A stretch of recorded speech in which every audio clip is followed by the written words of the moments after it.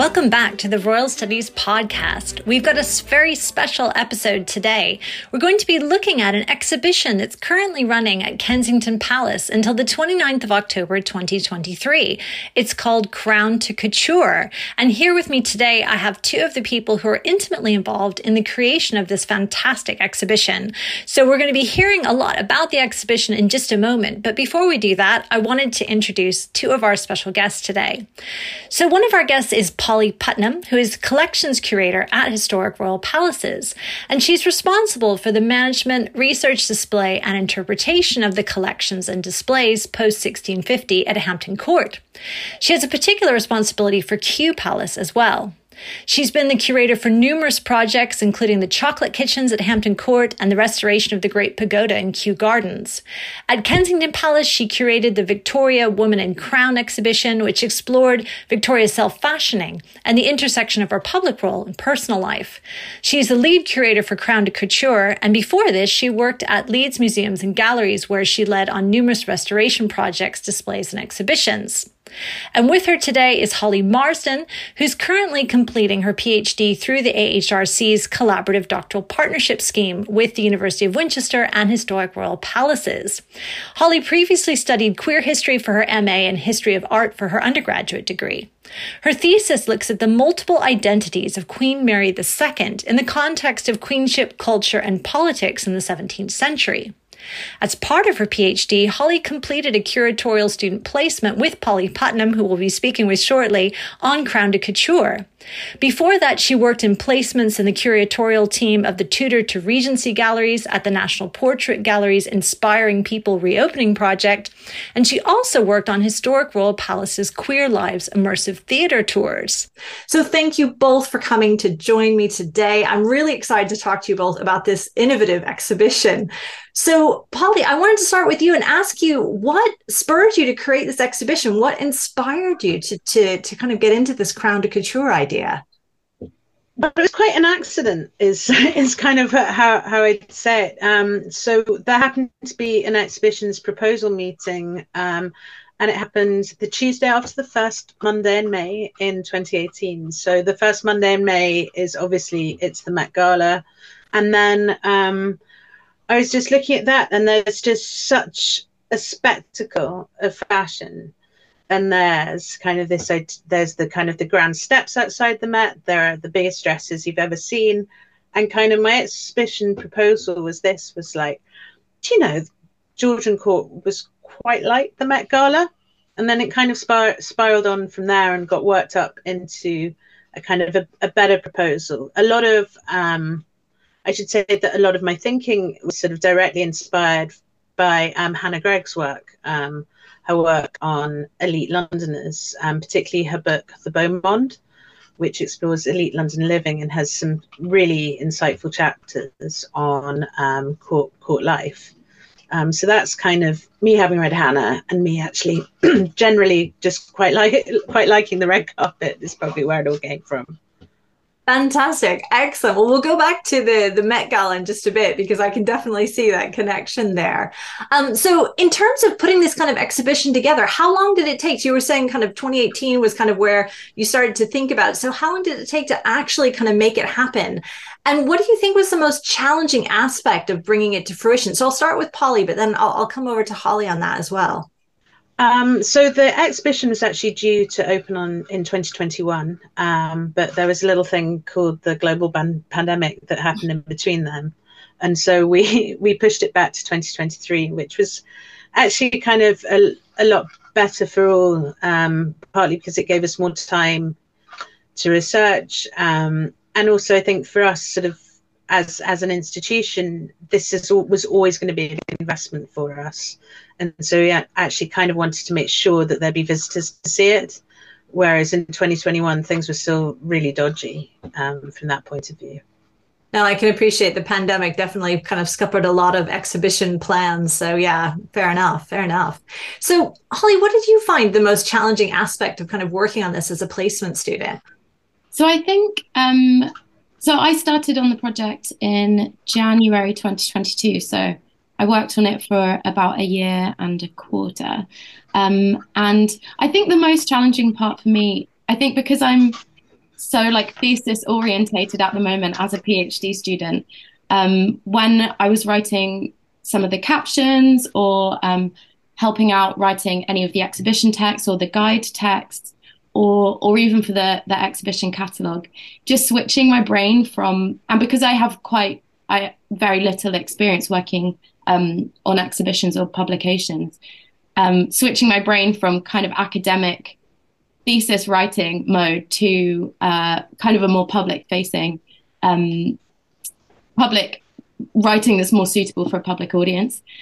So yeah, I think I called upon Polly's help a lot for that, especially with the catalogue pieces that I wrote, because it really is such a different style of writing. And so I found that really challenging, actually, but a really good exercise for me, especially because I have quite little experience in it. And going forward, it's something I really need experience in. So. Yeah, and I guess that really reflects the collaborative doctoral partnership scheme, right? That you're also kind of at the same time you're writing an academic thesis, you're getting all this fantastic placement opportunity in the kind of curatorial sphere. But there is this kind of, jumping back and forth between writing a thesis and writing it for a very different audience in a very different way. I can appreciate that might be a little bit mind-boggling at times. Yeah, absolutely. I feel so lucky that kind of the timing worked out with this placement, because it's been such a dream come true, honestly. But yeah, that is the great thing, but also quite challenging thing about this program that I'm on, is that you're kind of jumping between two worlds the whole time. Absolutely. Absolutely. Well, I kind of wanted to go back to this Met Gala idea, and this idea of that kind of, I noticed when I was reading kind of some of the promotional material for the exhibition, it said the exhibition will draw surprising parallels between the intricate preparations for attending the historic royal court and the elaborate styling expected from modern red carpet events. So I was wondering if you kind of expand on that. So Polly, kind of what similarities can we see between a queen like, Mary II that Holly's studying, and Beyonce and Lizzo and Lady Gaga? Or I was also really struck by Billy Porter's kind of sun god outfit, and obviously that immediately makes me think about Louis XIV and kind of, how does that work? That kind of juxtaposition between the two. So one of my favorite bits in the whole show is actually when we look at getting ready for court. So there's this conceit in the exhibition that what happens in the exhibition galleries is what would have happened in a townhouse, let's say. And then once you're in the palace, you're in the palace. So that's kind of the conceit of the exhibition. But the idea of getting ready, which obviously comes from the French court and becomes such an important part of the English court, really brought in with Charles II, and then kind of kept in various forms with the Georgians. It kind of waters down, but there is still this idea of the open court. And so really your passport to entry court is what you wear. And so because of that, you don't really sort of, until 1790, you don't really get invitations. So it's all about what you wear, and there isn't and even the idea of sort of being introduced to court, you don't really see. So people can really just show up to something like a drawing room. But that whole idea of getting ready is really important. So even though the kind of the levee, that morning getting up ritual, that doesn't really exist in court in the same way in the Georgian era, but where it does survive is actually in the Georgian townhouse. And so people would go in, and it was very much a lady's domain, and it was what a lady going to court was expected to do, which is why she would be given an incredible silver toilet service. We have the most amazing one from the Ashmolean Museum by Paul de Lamery, which was used by Charity Treby, the wife of George I, master of the household. And people would watch her get dressed, and people would kind of see her get ready. She would pontificate. People would have a chance to kind of catch her ear. And kind of back in 2012, when I did an exhibition on beds and bedrooms, this seems such an alien concept to people. But actually now there's the Get Ready With Me video, which is just such a huge part of kind of the whole experience of a red carpet event like the Oscars or the Met Gala, where celebrity stylists are sort of releasing these videos the whole time on kind of someone getting dressed. And so that idea is much more familiar, but also the idea that carries through is this idea of kind of a performed intimacy. So we have this wonderful video of Kendall Jenner getting ready in her Givenchy dress, and obviously she's looking all vulnerable and pretty, but she's in total control over what she's saying. And in a similar way, a great Georgian hostess, a society woman, even though she's there with her sort of powdering cloak on, she is in control of that situation as well. So that's just one, and that's probably my favorite parallel that we like to kind of bring out in the exhibition. I love that. And while you were talking, it made me think too about like brides, that whole part of getting ready. And that's often kind of captured by bridal photographers and shared by the whole kind of bridal party. But I was also thinking, and these days, a lot of people do that kind of going out thing and kind of the whole kind of ritual of kind of getting ready to go. So I love that's like a key part of the exhibition. That's really interesting. And Holly, I wanted to kind of come back to you as well, because thinking about the similarities between kind of pre-modern courtiers and people today. One of the pieces that you wrote for the exhibition catalog was about queerness at court. I think that's really interesting because, again, we think of that as being a kind of modern thing, but again, you're placing it in a pre-modern context. So tell us a little bit about that. Yeah, I think in the exhibition, we really, as Polly mentioned, we really wanted to draw parallels between today and the Georgian period. And part of that is showing that people of all identities have always existed. And so in this piece, I wanted to tell the story of a few characters that we have at court who we can now label as queer. And obviously language has changed so much, and approaches to sexuality and gender have changed so much during the period between the Georgian era and now. But yeah, I just wanted to show that queer people have always existed, and some of these amazing celebrity characters like Lord Harvey or Lady Sarah Churchill or Lady Mary Wortley Montagu were kind of who we can label now as queer practicing people who had lovers of different genders and kind of engaged in non-heteronormative practices. And so, yeah, I would suggest reading the catalogue if anyone listening is intrigued. But yeah, they have these amazing stories, and Sarah Churchill is quite famous for The Favourite. That's probably her most famous kind of storyline, is her relationship with Queen Anne, and kind of the power dynamics and potentially sexual dynamics that were going on. But later on, she was still, in the Georgian period, she was kind of an older beauty at court and was still heralded for her celebrity status at this time. So yeah, I really wanted to tell the stories of some really interesting people with very interesting lives, who, yeah, displayed non-normative practices.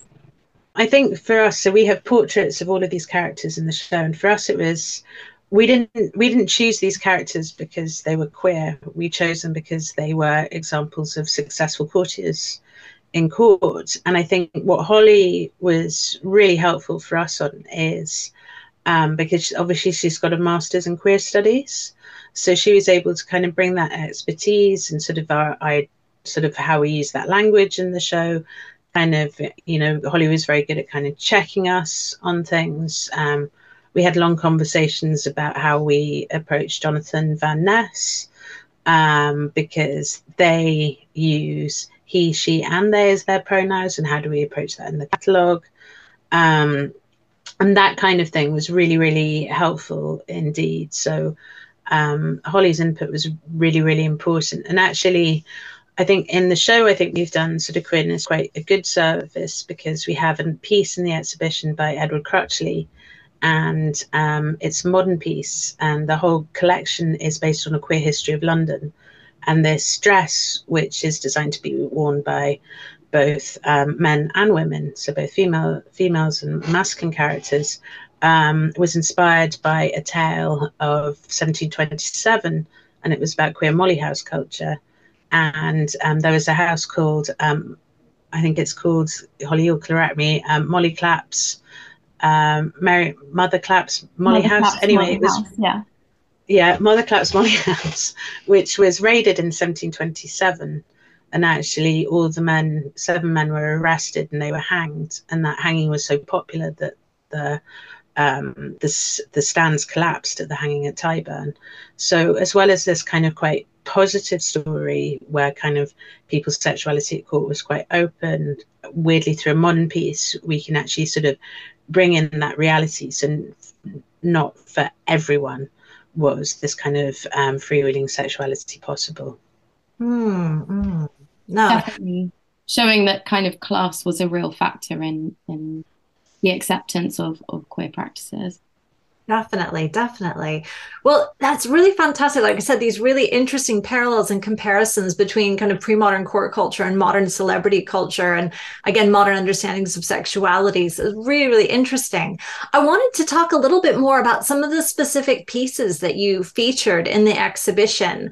I know there's the Rockingham Mantua, and I know that you've also drawn pieces from the Royal Ceremonial Dress collection, but obviously there's other pieces that you've sourced from celebrities and all sorts of places. But I wanted to ask you both what your favorite piece was on display. And I know that that's hard. It's like asking you to pick like from your favorite children or something. It's a difficult one, but Polly, what was your favorite piece? And then I'll turn over and ask Holly the same. So we have these kind of, I call it a sleeper piece, even though it's a magnificent thing. So it's our Spitalfields Mantua, which we know is probably worn by a lady called Mary Flaxman. And it is probably the most perfect example of ladies' court dress that you can possibly see. So it's an English silk, which obviously it's good to kind of not wear French silks at an English court or Italian velvets. You know, you're kind of showing your support. It's it's wide enough to show that you've got wealth, so it's showy offy enough, but it's kind of understated in some ways because of the kind of the beautiful cream color of it. We've got other ones which are kind of in pure silver, or for example, there's the National Museum of Scotland Mantua, which is 2.8 meters wide in mustard yellow. So this is an example of just like what would be the kind of the sort of the essential court kit, but kind of this isn't going to like rock any boats. This is, you're going to get through and it's going to be fine and it's perfect and beautiful and wonderful and the condition's really good. So I really like that one because I mean it just shows that this was actually the basic kit that you needed to have a court, and that mantua was over 2 meters wide as well. So yeah, I call it understated, but it's not really. Within the context of the show, it's understated. Absolutely. And the amount of fabric that goes into these dresses, I mean, like you're saying, thinking about the width of them, etc. I mean, the cost is enormous. Anyone that like sews their own clothes even will know the more fabric you need, the more expensive the piece is. And these are expensive fabrics. I mean, thinking about the silks and the velvets, etc. Yeah, that is impressive. Definitely. So I think the useful figure I have is that the average court mantua in the 1760s cost about 70 quid. Which was the equivalent of the annual salary of the master cook at Kew Palace for the same year. So an awful lot of money. Yeah, definitely. So Holly, how about you? What was your favorite piece that's in the exhibition? Oh, it's very tricky, but I think the Scotland Mantua, that's the most amazing bright yellow. The fact that the pigment is still so strong is just amazing. And it's absolutely huge. I think when it came in, Polly, we took a photo of the box, and the box itself was like absolutely massive. And I took a photo next to it, and I looked like a tiny ant. It's so big and so impressive. And the conservation team did such a good job of. It has quite a few ruffles and details on it, and the conservation team did such a good job of making them kind of really come alive. And I think I always expect clothing that's that old to look kind of flat and not really lively, but the conservation team have really like brought it to life, and the color is just so vibrant and amazing.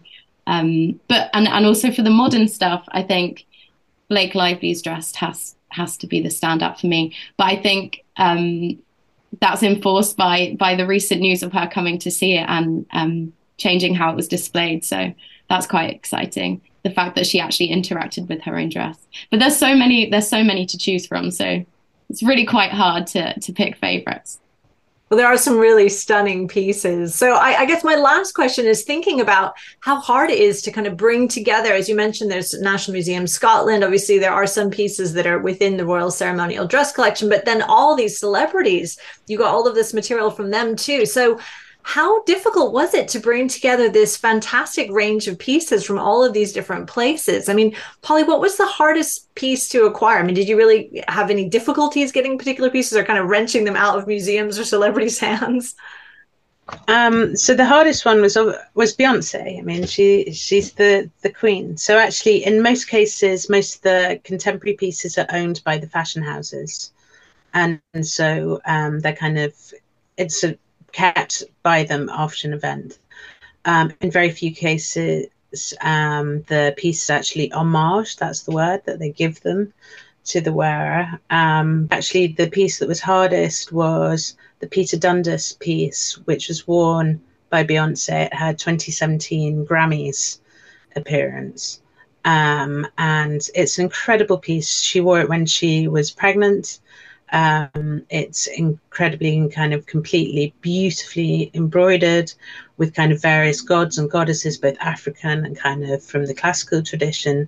And so she has this headdress which makes her look like Apollo. Very wonderful because we put it in the presence chamber, and there's Apollo on the ceiling. So it's kind of just as the world revolves around the sun, obviously the court revolves around the king, and so in which case the queen. This was hard because it didn't belong to the designer; it belonged to Beyonce herself. So kind of getting Beyonce's team when she's on tour to kind of reply, say yes, etc., etc., is very, very hard. And it only arrived about 2 weeks before we opened to the public.